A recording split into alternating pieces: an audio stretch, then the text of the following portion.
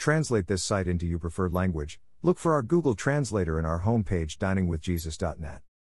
Traduce este sitio en tu idioma preferido. Busca nuestro traductor de Google en nuestra página de inicio via diningwithjesus.net. Pastor Chris White says to all of you, hello my friends. May the Lord bless you today. Hola mis amigos. Que el Señor luz bendiga. One of the most difficult parts of the Christian life is the fact that becoming a disciple of Christ does not make you immune to life's trials and tribulations. Why would a good and loving God allow us to go through such things as the death of a child, disease and injury to ourselves and our loved ones, financial hardships, worry and fear? Surely, if He loved us, He would take all these things away from us. After all, doesn't loving us mean He wants our lives to be easy and comfortable? Well, no, it doesn't. The Bible clearly teaches that God loves those who are His children, and He works all things together for good for us, Romans 8:28.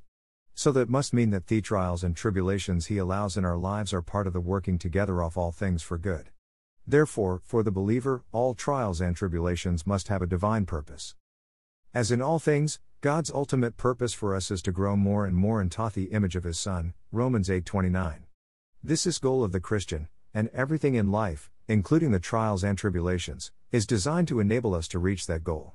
It is part of the process of sanctification, being set apart for God's purposes and fitted to live for His glory.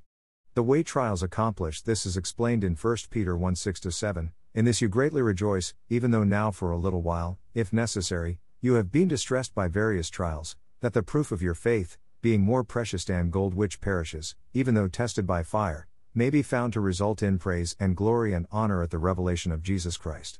The true believer's faith will be made sure by the trials we experience so that we can rest in the knowledge that it is real and will last forever.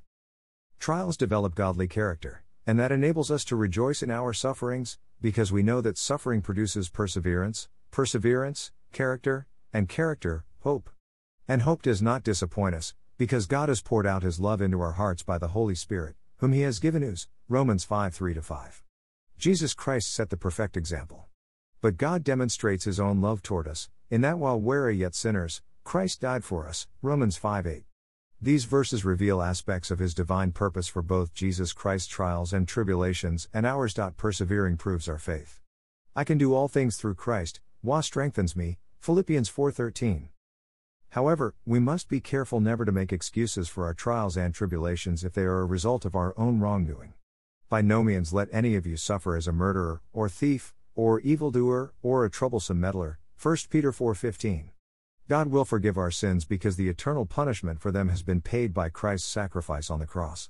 However, we still have to suffer the natural consequences in this life for our sins and bad choices. But God uses even thus sufferings to mold and shape us for His purposes and our ultimate good.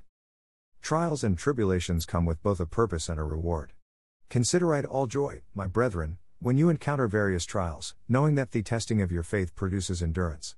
And let endurance have its perfect result, that you may be perfect and complete, lacking in nothing. Blessed is the man who perseveres under trial, for once he has been approved, he will receive the crown of life, which the Lord has promised to those who love Him, James 1:2-4, 12. Through all of life's trials and tribulations, we have the victory. But thanks be to God, who gives us the victory through our Lord, Jesus Christ. Although we are in a spiritual battle, Satan has no authority over the believer in Christ. God has given us His Word to guide us, His Holy Spirit to enable us, and the privilege of coming to Him anywhere, at any time, to pray about anything. Thank you to Got Questions Ministries. Copyright 2002 to 2019 Got Questions Ministries. All rights reserved.